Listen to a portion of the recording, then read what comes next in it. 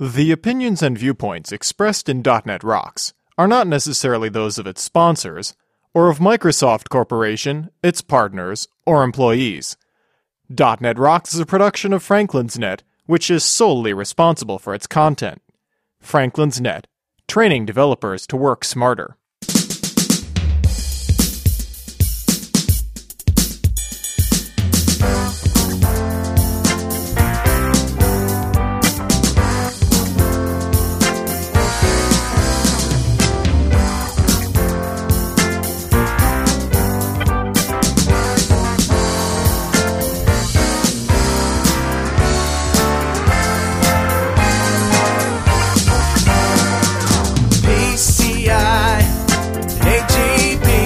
Hey Rockheads, quit playing reindeer games and listen up. It's time for another stellar episode of .NET Rocks, the internet audio talk show for .NET developers with Carl Franklin and Richard Campbell. This is Lawrence Ryan announcing show number 404 with guest Tim Heuer, recorded live Thursday, November 20th, 2008. .NET Rocks is brought to you by Franklin's Net, training developers to work smarter.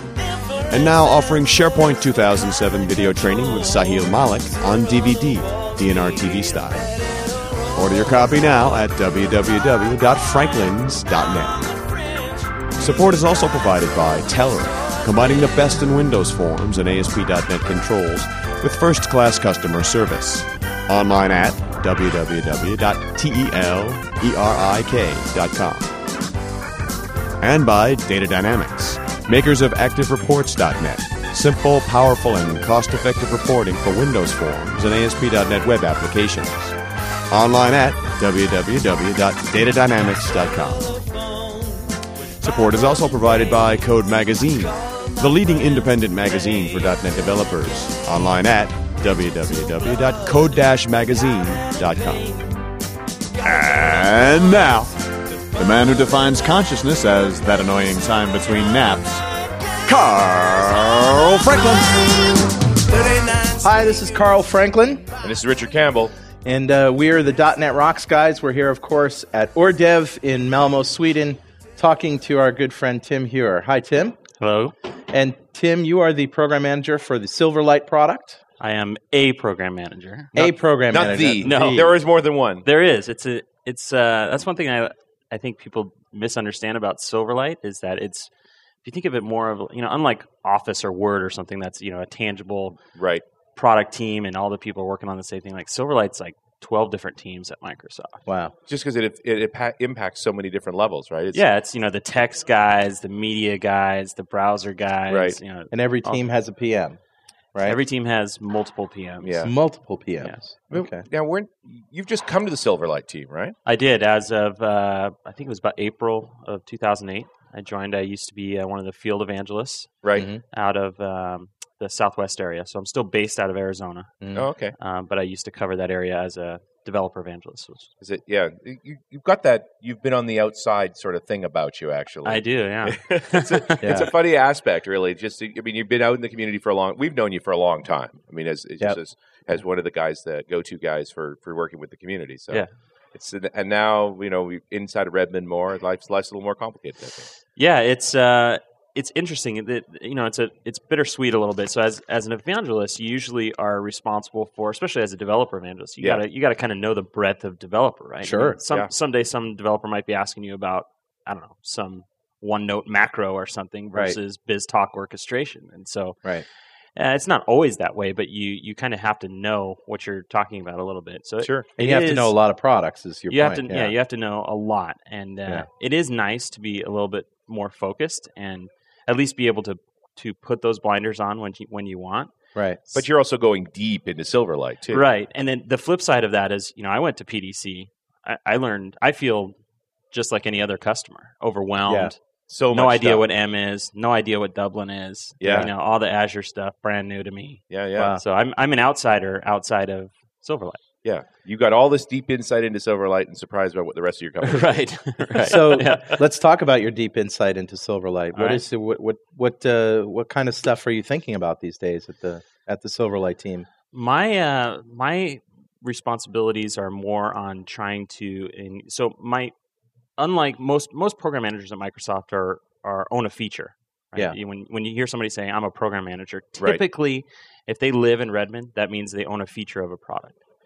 And so I'm a little bit different in that regard. That maybe you might classify me more as a community program manager. Okay. I did just take over a feature of the product, albeit small and stable. But which one is that? The web activation, so the JavaScript initiation, the kind of optimized install experience that Peter Pushkevich used to. And that works really well, by the way. Yeah, see? Congratulations. They give success. Gave you stuff that works. Yeah, exactly. That was nice of them. No, but did it work before you were? Oh, maybe I shouldn't say that. Yeah. But, it's exciting to be a part of something like that. Yeah. So the other thing that I'm kind of responsible for is engaging with the community around developing line of business applications for Silverlight. So, while I enjoy and appreciate good design, I'm not a designer. Yeah. I don't fancy myself as someone who is a core animation geek, but or XAML head. Are you a XAML head? I'm appreciating XAML a lot more these days, but I also appreciate the tools even more than that. Yeah, right. So, but yeah, my mission these days is to kind of understand the needs and issues of developers building what we call, I'm doing my air quotes, line of business applications. With typically Silverlight. In Visual Studio, then is what you're. Absolutely. Yeah. I'm a developer at heart. And this is interesting because part of me looks at Silverlight like Flash, and so I immediately think game. But we talk to the Billy Hollises of the world and the Rocky Lockas of the world, and they say, hey, this is a development platform that transcends Windows, right? I can run it on a Mac, I can run it on some flavor of Linux, and it'll give me a client in all those different spaces. So, building real-world applications with this browser-centric model. Absolutely. Actually, that's one fundamental problem I have with the term line of business application. Yeah. If you're miniclip.com, the largest online casual gaming site, right? Your line of business application is games. Yeah. I'm with you. So right. I do have a problem with when we say that, but I think people understand. Your typical customer service application, data grid heavy type stuff is a lot of crud. A lot of crud. Yeah, that's a good example. But yeah, it is a new platform. It's if you're a .NET developer, you've just expanded your reach of your application capabilities, and I think we draw a little bit too much parallelism to Flash.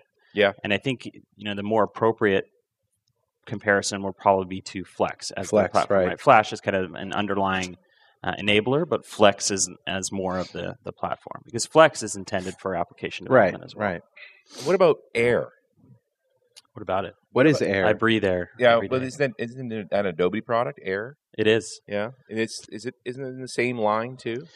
Air is the way I look at Air is Air is the Adobe integrated runtime, right?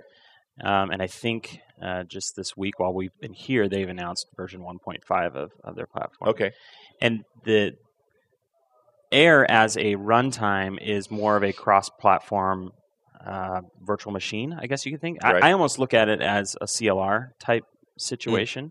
That it's a runtime that is able to run Air targeted applications, so to speak. And it has a benefit of being able to be. It's also cross browser, or it's actually cross platform. It's kind of an out of the browser experience, even though it's I believe designed to allow you to leverage your same web development skills that you know and love and learn, and perhaps the Adobe tools that you're familiar with, but be able to target a desktop-like experience. Now, if you must have taken quite a long look at some of those Adobe tools, being the Silverlight guy. I've never seen them. I don't know what development is like in Flex or anything like that. Or what kind of languages are they using? I've looked at, Adobe has a long line of products, right? Yeah. Mostly targeted designer, Photoshop and Illustrator. I'm sure you're familiar with it, right? But when you start looking at like what an application developer would use, that would be the Flash IDE. Yeah, with ActionScript. With ActionScript. Flex Builder is kind of a... Yeah, Flex Builder. Is there a language involved in there? There is. So Flex Builder is the language is more what they call MXML, which is like kind of old school Macromedia, I believe, is where the name kind of comes from. Oh, yeah. But it's a very declarative model. If you were to look at a Flex application code and you were to switch to source view in a XAML document in Visual Studio, you could draw some pretty clean parallels there. Yeah. So I mean, it's a declarative model. But if somebody wanted to write some code behind all that stuff, like we can do in C# or VB.NET with Silverlight, or even JavaScript for that matter, what would they use? They would be using ActionScript, most likely. Okay. There's nothing prohibits them from using .NET services, as an example, or something really? like that. But in order to call those services, they're going to be using ActionScript. Okay. All right. Sure. So back on the Silverlight side of things, for those who haven't actually tried Silverlight development, what's the mix like? How much of this is XAML? How much of this is C#? Like, what do you do? What's your development experience like? Yeah, I think for the typical developer, if you put your developer hat on, I think you're going to be spending most of your time in Visual Studio. Yeah. Right? And it pains me to say this, but I think developers who think they're designers should stay away from design. Yeah. Just stop. And I put myself in that bucket too. I mean, there are the Scott Stanfields of the world, right? Those few really the internologies. Yeah, very artistic developers, but I do think they're rare. Right. But I also don't feel like we've really seen really great developer relationships working out. I know we got this idea, but we just having this discussion over breakfast, the idea that you send off to a designer to make a design, and they use the tools, they use the expression blend and so forth, or even the Adobe tools, or even the Adobe tools to create the visualization of what this app's going to be like. And then there is this munge moment where I take the generated XAML, that generated visualization of the app, and turn it into the functional visualization. Because the tools don't really generate efficient XAML. So there's always like somebody has to go and look at what the tool puts out and tweak it. Yeah, in order to be good. I think nobody's really identified the definitive workflow of that designer-developer workflow because, a designer is a new world, and we haven't really kind of rocked the boat as far as shaking up their workflow, right? So their workflow is the same. I work in Photoshop or Illustrator, and I do what I do, and I know what I do. Don't disrupt me type thing. So what about this kind of workflow? What if the developer pulls up Visual Studio, starts a new Silverlight app, and maybe just puts a couple of rudimentary things like list boxes and buttons in some sort of control, and then hooks up the code to it so that it's functional, and then passes that XAML off to a designer who can then work around what the developer has done. Is that, a most common scenario I hear is what Richard just said, where the designer starts with the UI and then the developer takes it from there. Yeah, I'll give you two examples. So Karina Barber is a designer at Microsoft. She's on the ASP.NET UIFX team. Works for Brad Abrams. Mm-hmm. So if that puts you in context. Super. And but she's a designer, right? Yeah. Super. Yeah. We love you, Brad. No, really.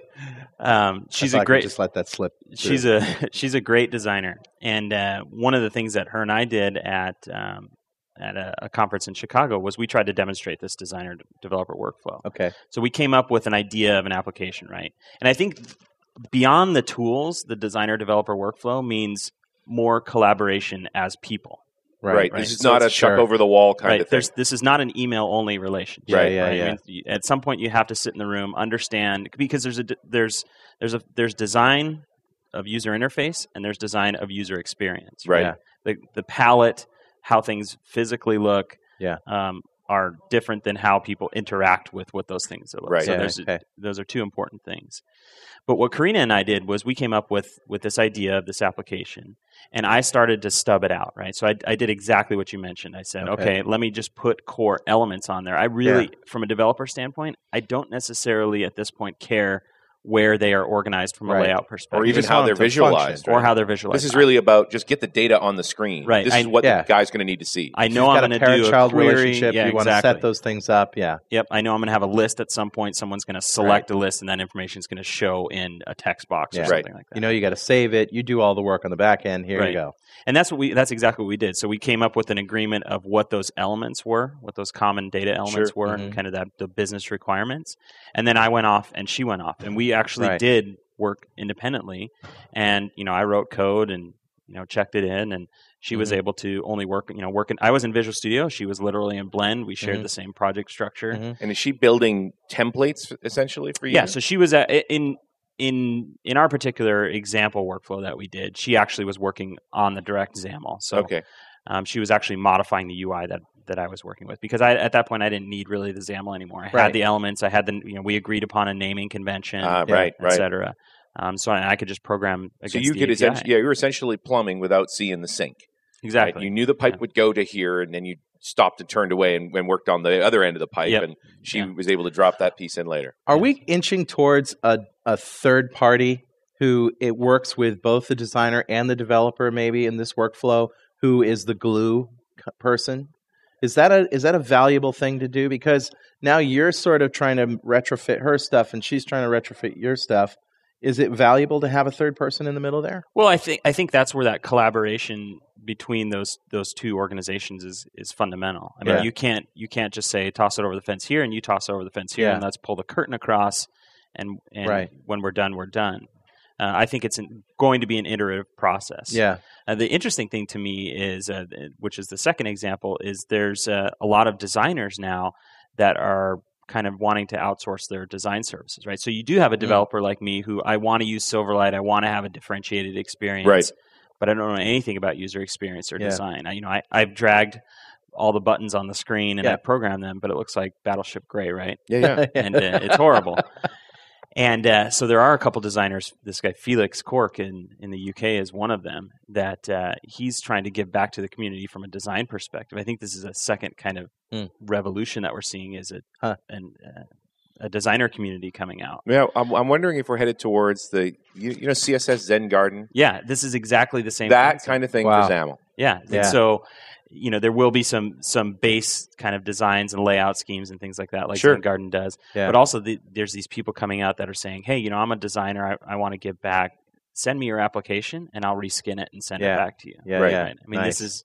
But think about how much has to work to be able to do that. Oh yeah, that is a very substantial chunk of separation of concern to make that even feasible. Yeah, I mean, it took us 2.5 versions of CSS to make that work on the web side.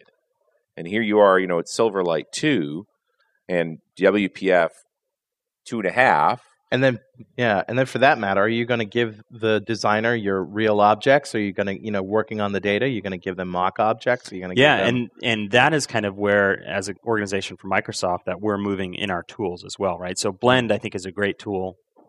If you talk to most designers that are working in XAML, they like it. There's a lot of things that they wish to improve. One of them is exactly what you just mentioned, this kind of design time data experience, right? Yeah. Hey, you've told me I have this data grid, but when I, if you've ever worked in Blend and you actually drag a data grid on the screen, you get nothing. You literally get nothing. Right. You get an empty container. Yeah. And so being able to facilitate that design time experience in tools like Blend and Visual Studio as well, so that when people are working with designing their user experience, they actually have something to work mock with. data and things like that. Yeah. Is that going to be up to the developer to provide that? Is he going to stub out to them? I think again, I think that's where that collaboration is. Right, so let's use the data grid example. The developer might say, hey, we're going to have a data grid and we're going to be displaying first name, last name, zip code or something. Right. Like that. Now the designer would be able to easily in Blend say, okay, I know I'm going to have X number of elements of these types, and I'll be able to, now on my data grid, I can say generate design time data that is of these types. Okay. Yeah. That's the vision, I think. Right. I want to just take a minute to bring you a message from our sponsor, Telerik. Our friends at Telerik are working hard as usual to bring you exciting new stuff for your .NET toolbox. How about 2 brand new control suites, Rad Controls for WPF and Rad Controls for Silverlight. That's right. If you started building next generation applications, you now have UI components with Telerik quality and Telerik reliability. Both product lines are derived from the same code base and share the same API, so transition is seamless. They have many improvements in the other robust suites for ASP.NET, AJAX, and Windows Forms also, as well as the intuitive reporting tool. But product alone isn't everything. To jumpstart your projects and help you easily get up to speed with these great tools, Telerik has got a couple of unique training resources. The Telerik Interactive Trainer and Telerik TV, of course, which I'm the host of. Now, that's what I call summer heat. Go check out all the details at telerik.com, Telerik.com. And if you happen to run into those guys, say thanks for supporting .NET Rocks. Let's keep moving along. One of the interesting angles on this is Silverlight breaking out of the browser container. We actually on the radar yet? I think it's happening at the hacker level these days. Yeah, there's a couple initiatives, and this is kind of that how do I get Silverlight to run on both platforms out of the browser as well, right? Yeah. And it's interesting to hear I always ask people what the driving scenario is. Why? What do you need to do? Why. Yeah. And most of the time, people give me the sales scenario. Hey, the guy on a plane type situation. The disconnected option. Disconnected, yeah. Right. And then you drill a little bit deeper, and then well, is it Windows only? Well, yeah. To me, the disconnected Windows only Silverlight offline story is WPF. Right. Right. I mean, so if your target is Windows and you need an offline story, it's WPF. Yeah. You just go build yourself a Win app. Right. I mean, everything's there, and you don't have to think about it. But it's amazing to me how much stronger the adoption of Silverlight is compared to WPF. It's like WPF Lite. Yeah, I think that has a lot to do with it, with the non-requirement of the full framework. Yeah, we've done some work to try to develop this client profile in the framework, et cetera. I'm not sure if that's landing well. I know there's the matrix of what the client profile actually means is a little interesting. But, there's in every framework there's a life cycle where only ever gets bigger, and I think Silverlight actually burst that model. Right. That okay, now we're going to make it smaller by only the pieces you're going to need. The browser gives us this restriction. We're making a new incarnation of the CLR to run on these other platforms, so only a small subset's going to be there, and all of a sudden we had a lightweight version of the framework. Right. Now, we've talked about this before, that Silverlight is a subset of WPF, but it also has some things that WPF doesn't have. So it's not very likely that you could take a Silverlight app and just take the XAML and run it through WPF and everything's going to work the first time? Probably not the first time. Yeah. A true cut and paste, I don't think we're there yet, right? I mean, you look at a WPF application, the root element is a window. We don't have a window in Silverlight. We have user control, right? Right. So there are a few things that... There are a few things. I mean, there's some of the obvious like that. And, I mean, if you had, a button in WPF is the same button in Silverlight, things like that from a XAML level will render fine. And, in fact, if you look at some of the things that we released at PDC, the WPF toolkit specifically, was date picker, calendar, data grid were released for WPF to bring compatibility to Silverlight. Some things we took out of Silverlight 2 were because they didn't exist in WPF. So the goal is compatibility. Is there any chance that we'll get a wizard or something that will take a Silverlight XAML and upsize it to WPF XAML? That's a good question. I think it would be a very interesting tool, and I guess it'd be a question of value. Does a XAML only conversion get you what you need versus the event handling and the modeling behind it? True, that's a good question. So, but it would be an interesting experience. Yeah. Certainly an advisor app that sort of spat through and said, you're going to have trouble here, here, and here. Yeah, where are the warnings? Tell me where the point to the problems. Right? Yeah. But from so getting back to your offline question as well, there are two ways to do Silverlight offline applications today, and we mentioned one of them, and we kind of showed one of them at PDC this year. But since Silverlight 2 has existed, actually since Silverlight 1, we've had a COM hosting model. Really? So it's documented. It's part of the API. We actually in Silverlight hosting COM objects. No, a COM hosting model to host the Silverlight container. Oh. Okay. Yeah. Other way around. Yeah, other way around. So as Silverlight as a product, we actually rely on those APIs at some level and in some kind of innards of the product. That's interesting. So because it's there, we can we've documented it, it's out there. Now it does bring in some the reason why we're not saying, hey, here's this COM crazy model. Yeah, go crazy. Is it really for Office kind of integration that you did that? Some of those things, like if you look at the MSN toolbar, I don't know if you've seen the MSN toolbar for IE. That's a Silverlight application. They're using the COM APIs to host that Silverlight application. Okay. The interesting thing comes into effect is where we're talking about the differences between WPF and Silverlight. When you think about Silverlight, typically you're being in a web scenario, right? So some developers may assume they have the HTML DOM to work with, et cetera. Right. Now you host it in COM, there's no DOM. Right.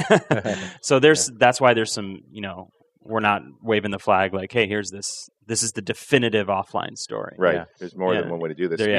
You could do it. It is feasible to do an offline story where you're running IIS on the laptop, and it's the back-end store, it's the portable store, and then syncing with a main server somewhere else. Yeah, there's nothing preventing you actually from creating a Windows Forms app that hosts the browser control. Right. Yeah. Right? And in fact, when you look at the New York Times did a Mac version of their WPF newsreader, that's exactly what they did. Wow. They didn't host WinForms, but it was a Cocoa application that hosted WebKit. Right. and rendered the Cocoa application, and then was able to manage that offline, that kind of local store, etc. But it's really about what skills you've got at your disposal. If you've got a competent Cocoa developer, they've got ways to bridge into this stuff. Absolutely. Sure. And when you don't have Mac developers, then you're living happily in the browser and using the compatibility that Silverlight provides natively. Right. Can you give us some other examples of stuff that's been done on the Mac side with Silverlight? From like similar to the New York Times reader? Yeah. I haven't seen any that have been really similar to that have kind of been that out of the browser experience. Yeah. Mostly has been, just the traditional Silverlight application. There's some of the biggest news is probably like the Netflix, changing their watch instantly. That's huge. It's huge now for tell Mac us users. just about that. Yeah, so the Netflix is, an online movie retailer. I don't know how you would technically classify them, but pay them $5 a month, they send you a DVD. Send you a DVD, but they have an instant viewer now. They have an instant viewer, so Silverlight. they've had it for a long time, but it's been Windows. In fact, it's been Windows only, IE only. It was a true ActiveX control. Right. And I'm not sure what they used. I actually think they used something proprietary of their own, but they've decided to opt for Silverlight as that watch now. I think is their 2.0 or 1.0? 2 Silverlight version 2. Great. And they're using, they have their media encoded as VC1, and DIRM, all that good stuff. Yep. They have an adaptive streaming kind of model as well. That is their custom algorithms of how to do that. And so now with Silverlight, they've expanded their browser base both on Windows as well as opened up that Watch Now capability to Mac users, which Mac users are liking because for a long time they've been saying, wait a minute, I've been paying this subscription, which includes my X hours of Watch Now that I'm not getting. That I can't get because I don't have a Windows box. Right. Unless I'm running Parallels or virtual PC which VMware or something. Yeah, it'd be interesting to stream into a Parallels instance. I was just going to say that. Yeah, that'd be fun. I don't know if I'd want to try that. But they've solved it now. That's a good thing. Yeah. And of course, I think the Olympics has got to be the biggest win for Silverlight. Oh, the Olympics was date. awesome. Olympics was good. Yeah. Oh, the Democratic National Convention was. I great actually too. think the DNC was the best quality media. I thought that was amazing quality. I turned off my TV. I watched it on my and it was live. And I did watch it on the MacBook Pro too. Yeah, it's that was amazing quality. That was a combination of Move Technologies as well was the partner there. Oh yeah, So that's and Scott Stanfield's company was on the floor doing some of the streaming too. Yep. Vertigo Software. Vertigo, yeah. So a lot of that stuff that you saw out of the Democratic National Convention, Akamai is jumping on the bandwagon there as well. Great. So the smoothhd.com is kind of our showcase site for, which I guess we're not calling it adaptive streaming anymore. It's IIS smooth streaming. Smooth streaming. Or that's one of the models. Adaptive streaming meaning that when bandwidth allocation changes, you can shift to a lower bit rate kind of thing. And then go back. And we say it's seamless to the user. And it is seamless to the user from a playback experience, right? So no audio will chop or things like that. But, if I have a T1 full access to me, I'm going to get HD. But all of a sudden, if I drop down to a 56K frame relay, I'll still be able to be watching what I'm seeing. But obviously, you're going to notice the difference. I'll notice visually that I've been downgraded. Yeah, it's not the same product. And I guess Real Networks really sort of pioneered this adaptive streaming way back when. They've been doing it for a long time. Yeah, and we, with the expression tools that we have available to us as you and I sitting here as well. We can do this today, right? We don't with SP1 of encoder. They have the adaptive profiles built in, and this is just a way of encoding the stream. Yeah, essentially what it does is you take your media, like your DNR TV, right? Yep. Let's use that as an example. You have your highest quality media, and you want to provide a smooth streaming experience for the playback. You could use a tool like Encoder. Encoder is probably the easiest tool because the profiles are built. It's literally one click. You select a drop down that says adaptive streaming. We use the encoder now. Yeah. So you could change this today and say, I want to use the adaptive profile. You click encode. It encodes into 4 different bit rates and then provides a container, which we actually use the format of an MP4 container. But it has a different extension. But if you look at it, it's the same. It's essentially it's a manifest, right? Right. We provide a manifest that says, hey, for this range of bandwidth. So you're actually creating 4 different WMV files. You are creating 4 different encoded files. Great. They sit on your server. And then the logic really is in something in Silverlight we call a media stream source, which is that API that sends frames to the player. Right. And so you you have these 4 files. Your source is really the container, right? Yeah. The playlist, if you will. Right. And so that's what your source is. You attach it to the playlist, and the algorithm and the code is all there to say, okay, what's my bandwidth? What is my How long was that? How long did that frame take to go down? Yep. How long did that frame take to go down? Yep. Okay, let's step down to the next resolution lower. And here's the clever bit: is then I jump into that other file at the right point to continue the stream at lower resolution. Yeah. So I mean, the cool thing is with SP1 of encoder, we ship that as part of the templates of the encoder players. Yeah. We also ship the source code for that. So Wow. if you want to see how adaptive streaming can be done, Wow. it's on your machine. It's all right there. That's It's amazing. all right there. That's So I very got cool. I got a success story for you, and I never would have done this before Silverlight and with the encoder tools. But there's a Irish pub right below my studio called Hannafin's Pub, and the guy's from Dublin. You know, he's a pure guy, pure Irish guy. And he asked me if I knew how to do, real time video streaming, like a video webcam kind of thing, because they were going to have an event and they wanted the troops in Iraq actually cool. who were going to gather around a PC and watch this. And the idea was they're going to set up a camera with a microphone. People were going to come in, sit down, and send their wishes to the troops.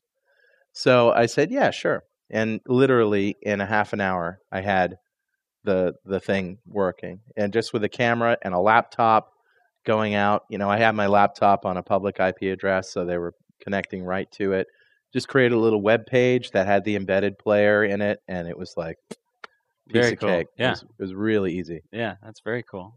Good to and it was hear. a huge success. The HD camera side of this is still a non-simple part. I mean, I know, Carl, you've done a ton of work in this area. Just what it takes to actually capture HD decently and then turn it. Like, I'm just trying to think about like what you did at the DNC. Uh-huh. This real-time feed Yeah. of very high-resolution data, and then generating that adaptive stream on the fly. I mean, it's one thing to take a DNR TV Yeah. and fire it off to re-encoding and it's done. But as you go, that Well, there's a sounds live deadly. there's a live encoder Right. part of the encoder, and you just pick the video source. And for the DNC, I imagine they've got a lot of cameras out there in the field. It's just like any other video shoot. You've got one guy who's seeing all of the screens, pushing the buttons. I want that camera 1, camera 2, camera 3, Right. and all of that gets filtered and mixed down to a single video stream, which goes out to the encoder. And the interesting thing is that we're hearing now is that is a problem, right? Like I have my media, my high res media or high def media in my format. Right. That's foo format. Yeah. And you're asking me to put it in VC1 format, Yeah. right? Like, hey, can Silverlight handle my format, my Yeah. custom proprietary thing? Yeah. Yeah. And those are things that we're looking at as obviously in order to do that, Silverlight would have to have decoders and that type of Right. logic. So some of the stuff that we're looking at is like, how can we enable the platform for you to even tap into it more, that we can give you kind of that broker layer that you want to have your own custom proprietary format. Yeah. Great. You're going to have to build some decoding logic into it, but we'll enable you to We'll send eat those it. frames. And You know what was right. really interesting about the DNC thing is that the stream was getting to me faster than the Then TV, the TV signal was. Wow. Yeah. That Yeah, is I almost pretty wondered Stream if crazy. that was a wasn't- few seconds ahead of the TV. I wonder if that was an FCC thing. Maybe. Maybe, yeah. I don't Yeah, know. that that they bumped They that had stuff to have back a to be delay. able to cut stuff out. 7-second But the web delay. is True, that makes sense, right? Yeah, the web is the but Yeah. it just goes to show the web's keeping up technologically. Oh, yeah. It's just with the lesser regulation, they're able to be ahead. Yeah, Do you have any- it also brings into question when, if the regulation will come, right? Yeah. I mean, TV is going on, like Hulu, right? Yeah, Yeah. TV is online. NBC, Yeah. I mean, we Yeah. don't even have to say Hulu. Right. The day right. after any NBC show, you can go to NBC You can or go and ABC watch or it. CBS. And you for know, people you who go to- don't know what you just said, Hulu.com, Hulu.com. has archives of TV shows, millions of them. Yeah, we're Very getting high there. quality, I mean, yeah. Very high quality, The yeah. concept of broadcast television separate from the internet is looks like it's going away. Do you have any numbers in terms of how many people were hitting that stream of the DNC? I don't have any of those. I'd be interested to find out. Yeah. I did see Scott Goo's announcement about sort of hinting at Silverlight 3, but just the rate of adoption for Silverlight 2 when it actually came down, it's 100 million. Yeah, it's really good. I don't. Yeah, I think that's probably an accurate number. I think a lot of the PR term I keep hearing is every 1 in 4 people in the world have access to a machine with Silverlight, right? Wow. Nice. I don't know what that means. But Yeah, Fabulous. that's a whole lot of consolidated data Yeah. into a very simple statement that is probably It needs to be qualified. Well, Richard just brought up Silverlight 3. Is there anything you can tell us that you don't have to kill us afterwards for? Well, I can share what Scott shared as well. Okay. A couple of things we're looking at is 3D type thing. And so that means the stuff that WPF can do now we can do. A little bit. So in Silverlight, what we're thinking of 3D is more of like a perspective transform. Okay. So, XYZ type access. Okay. Maybe not, if you have 3D wonks that are hardcore 3D people. Like the shading and rendering and all that kind of stuff. Some of that stuff, maybe. But right now, perspective is kind of so just starting down the 3D path. It's not going to be the whole 3D stack of WPF. There's a lot of things that... do a flight simulator, but it might look kind of... Well, I don't know if you've seen Silverquake. No? It's either called Silverquake or Quake Light or something like that. So some guy's taken the Quake engine and made a Silverlight version. That's awesome. And he hasn't released it yet, but he's released a video of him playing it. Wow. And so there was a lot of skepticism, right? Like, a video of a guy playing a... great. And it looks like Quake. It's fluid. Wow. It's amazing. That's always been one of those benchmark things of can you run Quake on that? Right. Well, he was running it in a browser, right? It was running in a browser. Okay. It was a traditional Silverlight application. And that's pretty we've cool. had independent confirmation that it actually is Silverlight. Wow. Okay. So he's coming out with that. And so true 3D with like WPF relies on a lot, right? GPU acceleration. That type of stuff. Wasn't that another thing that Scott mentioned? That was another thing. Yeah. That's the key thing is if Silverlight can start utilizing GPUs, suddenly all things are possible. Right. So GPU hardware acceleration was another thing that we announced, and and a couple things that we showed at PDC that may or may not be in the next version, but definitely are looking towards the future is a line of business application framework to enable writing line of business applications easier, a little bit more declaratively, a little bit more familiar to possibly like ASP.NET developers and things like that. Yeah, so I would imagine that the experience could be very similar to the ASP.NET development. Absolutely. I mean, there's a lot of interesting things, and the compatibility with WPF always brings up interesting scenarios, right? Sure. So you want to create a navigation framework for Silverlight, right? Well, WPF has it. Our goal is Silverlight and WPF compatibility. Right. You say, we need a navigation framework. Well, WPF has a navigation framework. Yeah. Let's use that, right? Yeah.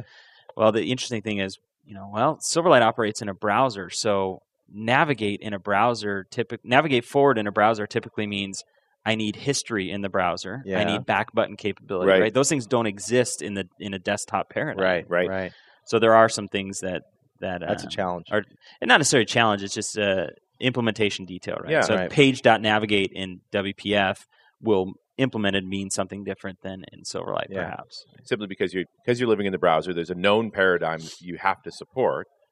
It's going to come out differently. Yeah, there's an expected paradigm. Right? Yeah. It's what the customer or the user expects. Right. So 3D is the big thing. Are there just basic other enhancements? Maybe a lot of people in the video world are looking for 1080p video. Yeah, so we've from a codec standpoint, we've already announced H.264 and AAC encoding support. Nice. Really? And that was I think it's September at the IAB conference in Belgium, or I think it was in Belgium. So does that mean 1080p? I don't know up to what levels. Yeah. We're doing that for. You could get. Well, I don't know what the VC1 upper limit standards are, but you can do high def today, but probably you can do 720p today. Yeah. So I'm guessing that's probably where the limit will be. On H264. It's just a lot of data. It's a lot of data to get 1080p, yeah. And especially looking good. But cable TV companies are doing it. So. Hey, I just want to give a shout out real quick to our friends at Data Dynamics who make ActiveReports.net, among other really awesome things. ActiveReports.net is great because it allows you to just build your reports with an easy editor, embed them right in your application, provide PDF and HTML output, give your end users a report editor, royalty-free, of course, a great access report upsizing wizard, and all this for a price that isn't going to break the bank. ActiveReports.net from Data Dynamics. Go check it out now at datadynamics.com. All right, if you're going to represent on the media side, I'm going to represent on the line of business side. Sure. All right. I'm going to pull out the big word. What's the big word? Printing. Printing is something that is definitely on the roadmap, probably not for Silverlight 3. Okay. But what the issue is here. for better or worse, Yeah. we're still consuming paper out in the business world. Yeah. here. Right. And at this point, there's really, what are the options for printing in Well, Silverlight at all right now? The options are to pop out into the browser an print Ajax page, functionality or something like that, Right. or an XPS document is one thing. So if you look at, if anyone is familiar with XPS and you look at XPS under the hood, it's XAML. Right. So if you could conceivably take your XAML elements of whatever you want to print, right, are typically input XAML elements already, and translate those and kind of create this XPS document on the fly, that may give you some higher fidelity print options as well. But it is going to be a call out. It's a separate section. It is going to be a separate, So it's not like I'm looking at an invoice that's beautiful in XAML and I can just hit print. the button, and which is what we want, right? Then we just hit the button. The button's right there, and it prints out perfectly. And thanks absolutely. for playing. And I think when we look at competitive platforms too, I'm not sure. I haven't done the research to know if Flash or Flex how they deal with this challenge as well. I don't know that anybody today has a great printing solution for a browser-based app. It's a new thing, right? I mean, especially as applications evolve, we seem to forget about some of the core fundamentals. Yeah. Of people, we say, oh, here's this. We like the flashy stuff. Yeah, we like, we want user experience and blah, blah, blah, Yeah. but we forget, user experience also means functionality Well, as and well. you know what? We still need to sign invoices, and the only way to do that is to put it on paper and take pen to paper. Yeah.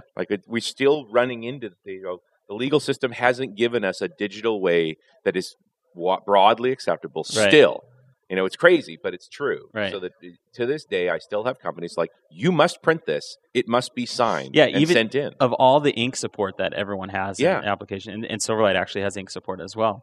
But still, the only place I've ever seen that, like a full digital, is at my Honda dealership. I go in, I take my Honda in for service. They got this tablet slate. Yeah.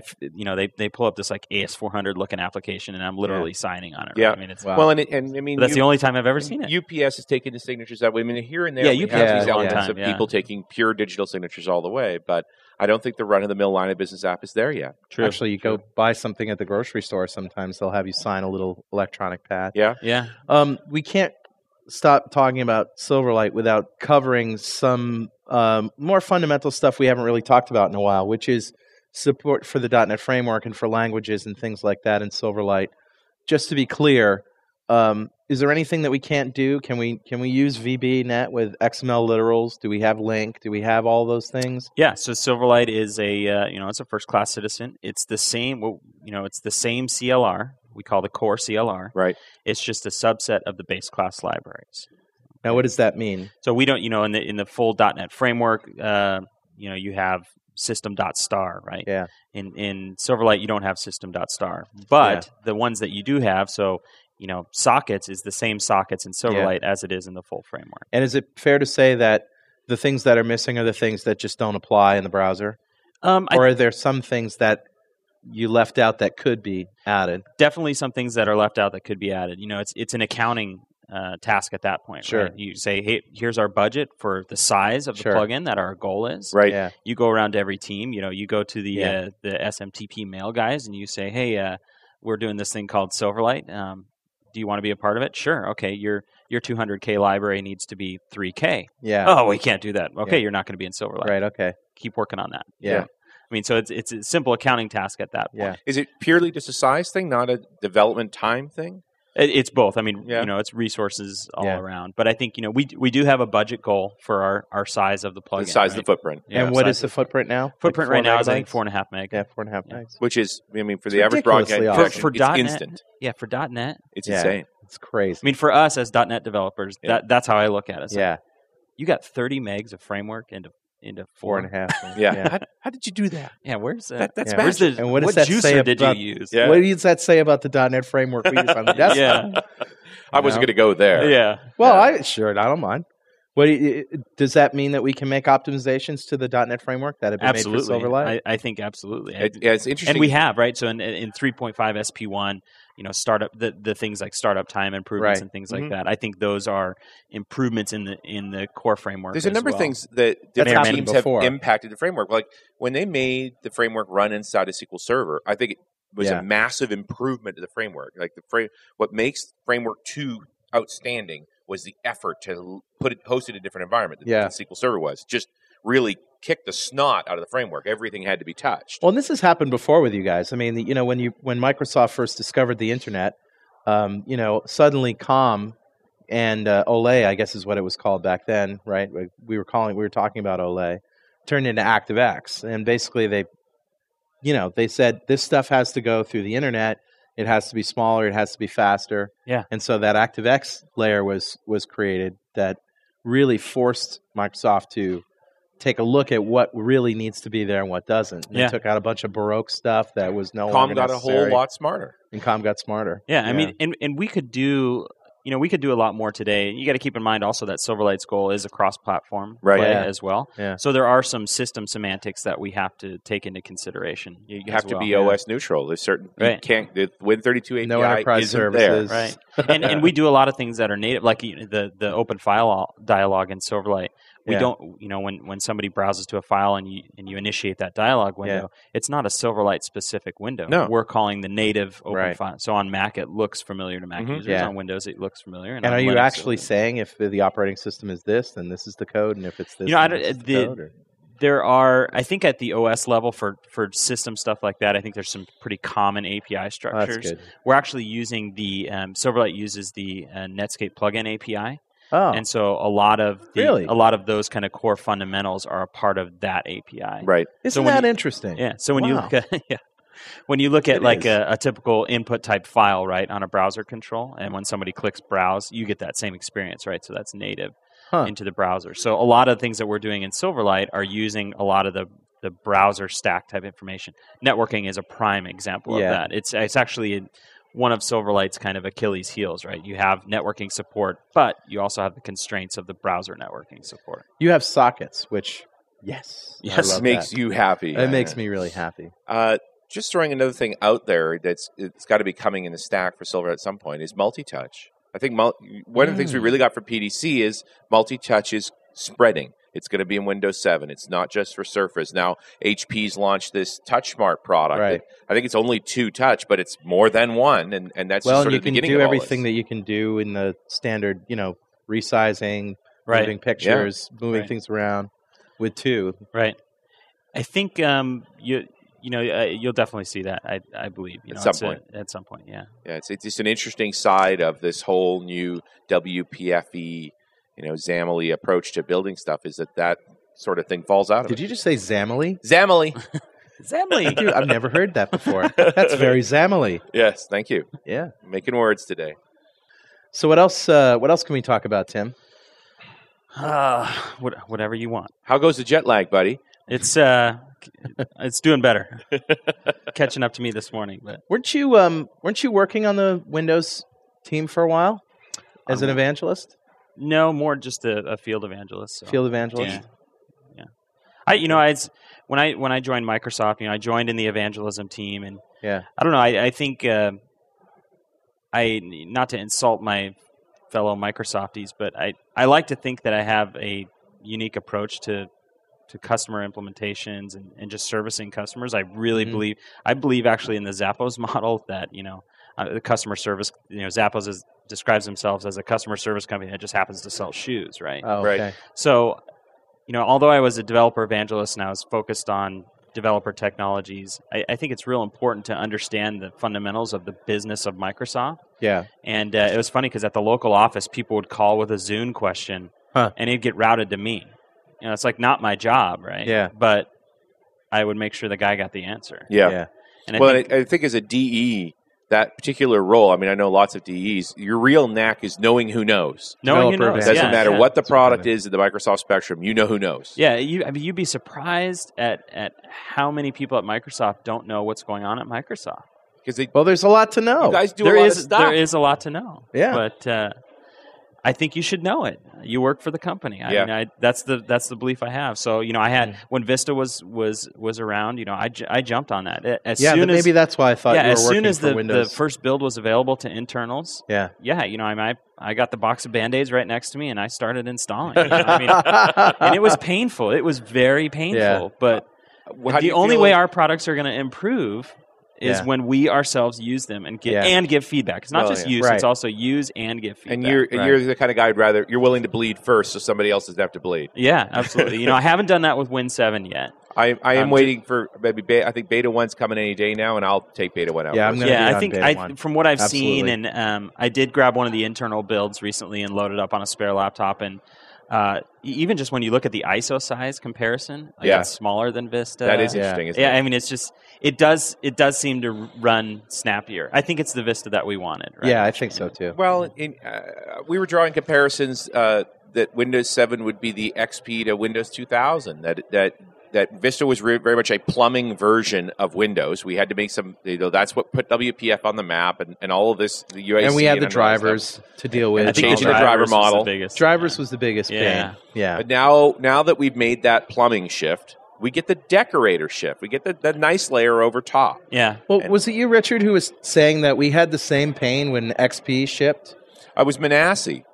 Okay. When we were talking to Manassi in Barcelona, we said, the first version of XP wasn't a happy version. Yeah, people forget about that. No, and also remember the fear of going to SP2. Yeah, that's right. We're over it now. Yeah. But at the time, shifting to SP2 was a big deal. And it turned out to be one of the best things you could do at the time. I mean, SP2. Eventually, yeah. Right.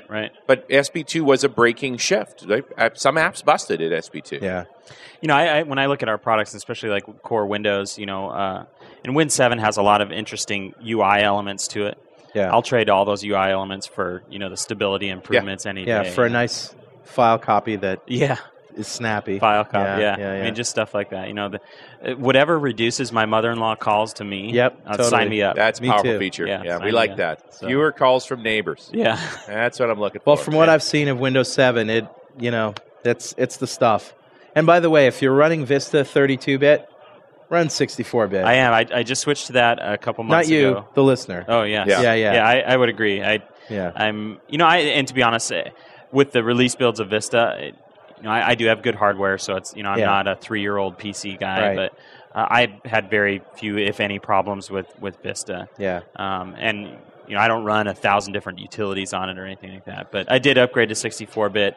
It does feel a lot more stable with the memory and everything. It's my Vista 64-bit on my laptop is the most stable operating system I've ever run. It has never crashed. That's great. Yeah, it has never crashed. It's funny how folks are talking about how, I can remember who we were talking to who said that. He didn't realize he'd installed 64-bit Vista on his machine till he went to patch it and downloaded the 32-bit patch and going, that's the wrong patch. I'm running this. Nothing broke. He didn't have any 64-bit impact of any kind. Yeah, that was actually my biggest fear of going to 64-bit is, will my apps work? Yeah. Right? Will my little utility that I do like, will it work? And I think that's what kept me off of it for so long, but it does work. Yeah, the Windows on Windows layer is an amazing piece of software. Yeah. And for the developer who is developing on Windows 64-bit and gets some strange errors that happen every once in a while, you can fix a lot of those problems by targeting x86 instead of any CPU. There's a lot of problems that are very difficult to figure out that can be solved just by going into your compile properties of your project and changing the target to x86. That's a great piece of advice. The only thing that's really come to hit me is when I send. So we do a lot of stuff on Silverlight.net for sample codes and stuff. And, we take our projects, zip them up, and send them. Yeah. Someone with 32-bit's going to download them, and they're going to hit F5 and try to run it, and it won't run because some of the SDK references say C program files x86. Yeah, right. That's my only complaint. It's not completely transparent. Yeah, I think there's the default of run any is an issue now. It didn't matter. Run any didn't matter when everybody was running 32-bit. Right. Now that there's a real mix, that there's a lot of 64-bit machines out there, you really need to mark everything as run 32. That's a great. I wonder if that's can you do that default in Visual Studio? I don't know. Yeah.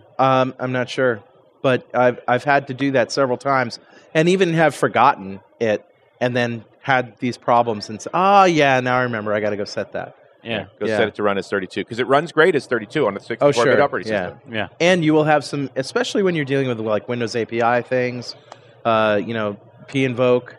Sometimes you run into real trouble when you don't target x86. Sure. Yeah, absolutely. And good luck trying to find a solution. I mean, the error messages are completely random. Now these are it doesn't jump out at you and say, "Hey, you're running on the wrong OS or wrong operating system here." Yeah. So isn't that amazing that we talk all about these user experience and this whole shift in discussions and everything, and we're still at error message runtime -6. Yeah, I mean, exactly. that has never improved. I look at the title of my blog and I call it method tilde failed. Right, that's a classic VB6 error message, and we haven't changed. No, the line I've used now it's hex. It's a large numbers. The line I've always used is one of the first computers I ever used, 1977. It was a TRS-80 Model 1, 4K RAM, and 3 error messages. What? How, and sorry. And when you actually look at the average error message, like you go look at the average ASP.NET error message, which is 3 screens worth of stuff. Right, exactly. What it really is saying to you is, sorry. Yeah, that's really it. If we just went back to that, at least we're being honest. Right. Nobody knows whether my mother-in-law doesn't appreciate a stack trace at all, right? But that doesn't help. And this is the best one when you get a telephone message from your mother who decides she's going to read the entire message to you. Yeah. Oh yeah. In the answering machine message, right? I'll do you one better. I keep talking about my mother-in-law, and I love her, bless her heart. But she has become my fundamental design target. I actually call it. You can make her happy. I call it the other MILF, the other mother. The mother-in-law factor is what I call it. Right. So I get a call one day, and I have this error message that says my internet is slow. You need to download this software. This was maybe 5 years ago, right? So these were the banner ads, right? Yeah. So she's like, I don't know. This was a voicemail. I don't know what to do, but I printed it out for you to look at. Yeah. Now my mind instantly thinks she's not smart enough to understand that it's a banner message, but she was smart enough to print screen because if it truly was an error message, it'd be a modal, right? Right. And I'm like, she's smart enough to print screen and print out. I'm like, no. So I was like, banner ad, right? And I go over to her house that night, and she says, here to print it out. And sure enough, it was a banner ad. I explained the whole process to her. Then she proceeds to tell me about all these websites that she was enjoying and blah, blah, blah. Let me show you one, she says. So I walk over to a computer. Oh, no. We walk over to the desk with a stack of papers. Oh, my God. With her bookmark process was printing them out. Websites. Yeah. Wow. And then she typed them in when she wanted to go back to them? Yes. Oh my goodness. These are the These are the people that we designed for, right? Yeah. And she still thinks, where did you save that document? Well, I saved it in Word. Well, but where? Well, in Word. Not really, but these. We forget as alpha users. Yep. Oh yeah. No, I talked to someone who thought that Word could only handle 8 documents because that's as long as the most recently used list is. Once it came off the bottom of that list, that document was gone because they didn't know how to get it back. Better go use Works now. It was gone. Yeah, that's crazy. Yeah. I don't even want to start talking about my mother and her computer. That's bad. Bad news. So, Tim, what are you doing here at OrDev? I am giving 2 presentations on Silverlight. I gave one yesterday on accessing data and talking about how we use service layers within Silverlight, and as well demonstrating some of the future thinking that we're doing around accessing data. And then tomorrow I'm talking about designing controls. So if you're a control vendor, how would you design controls so that people can leverage the tools to skin them and customize them and template them and stuff like that? So, excellent. Yeah, it's great. My first time here in Sweden. It's pretty nice. This is a great conference. I really love this conference. It is a really great conference. Yeah, they do a great job. I'd love to be invited back. I'm definitely coming back. Yeah. Tim, thank you very much. Thank you. Tim Heuer, ladies and gentlemen. All right. And we'll see you next time on .NET Rocks.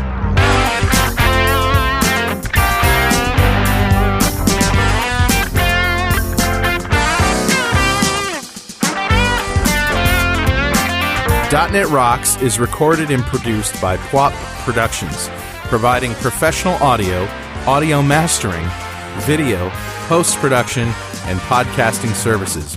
Online at www.pwop.com.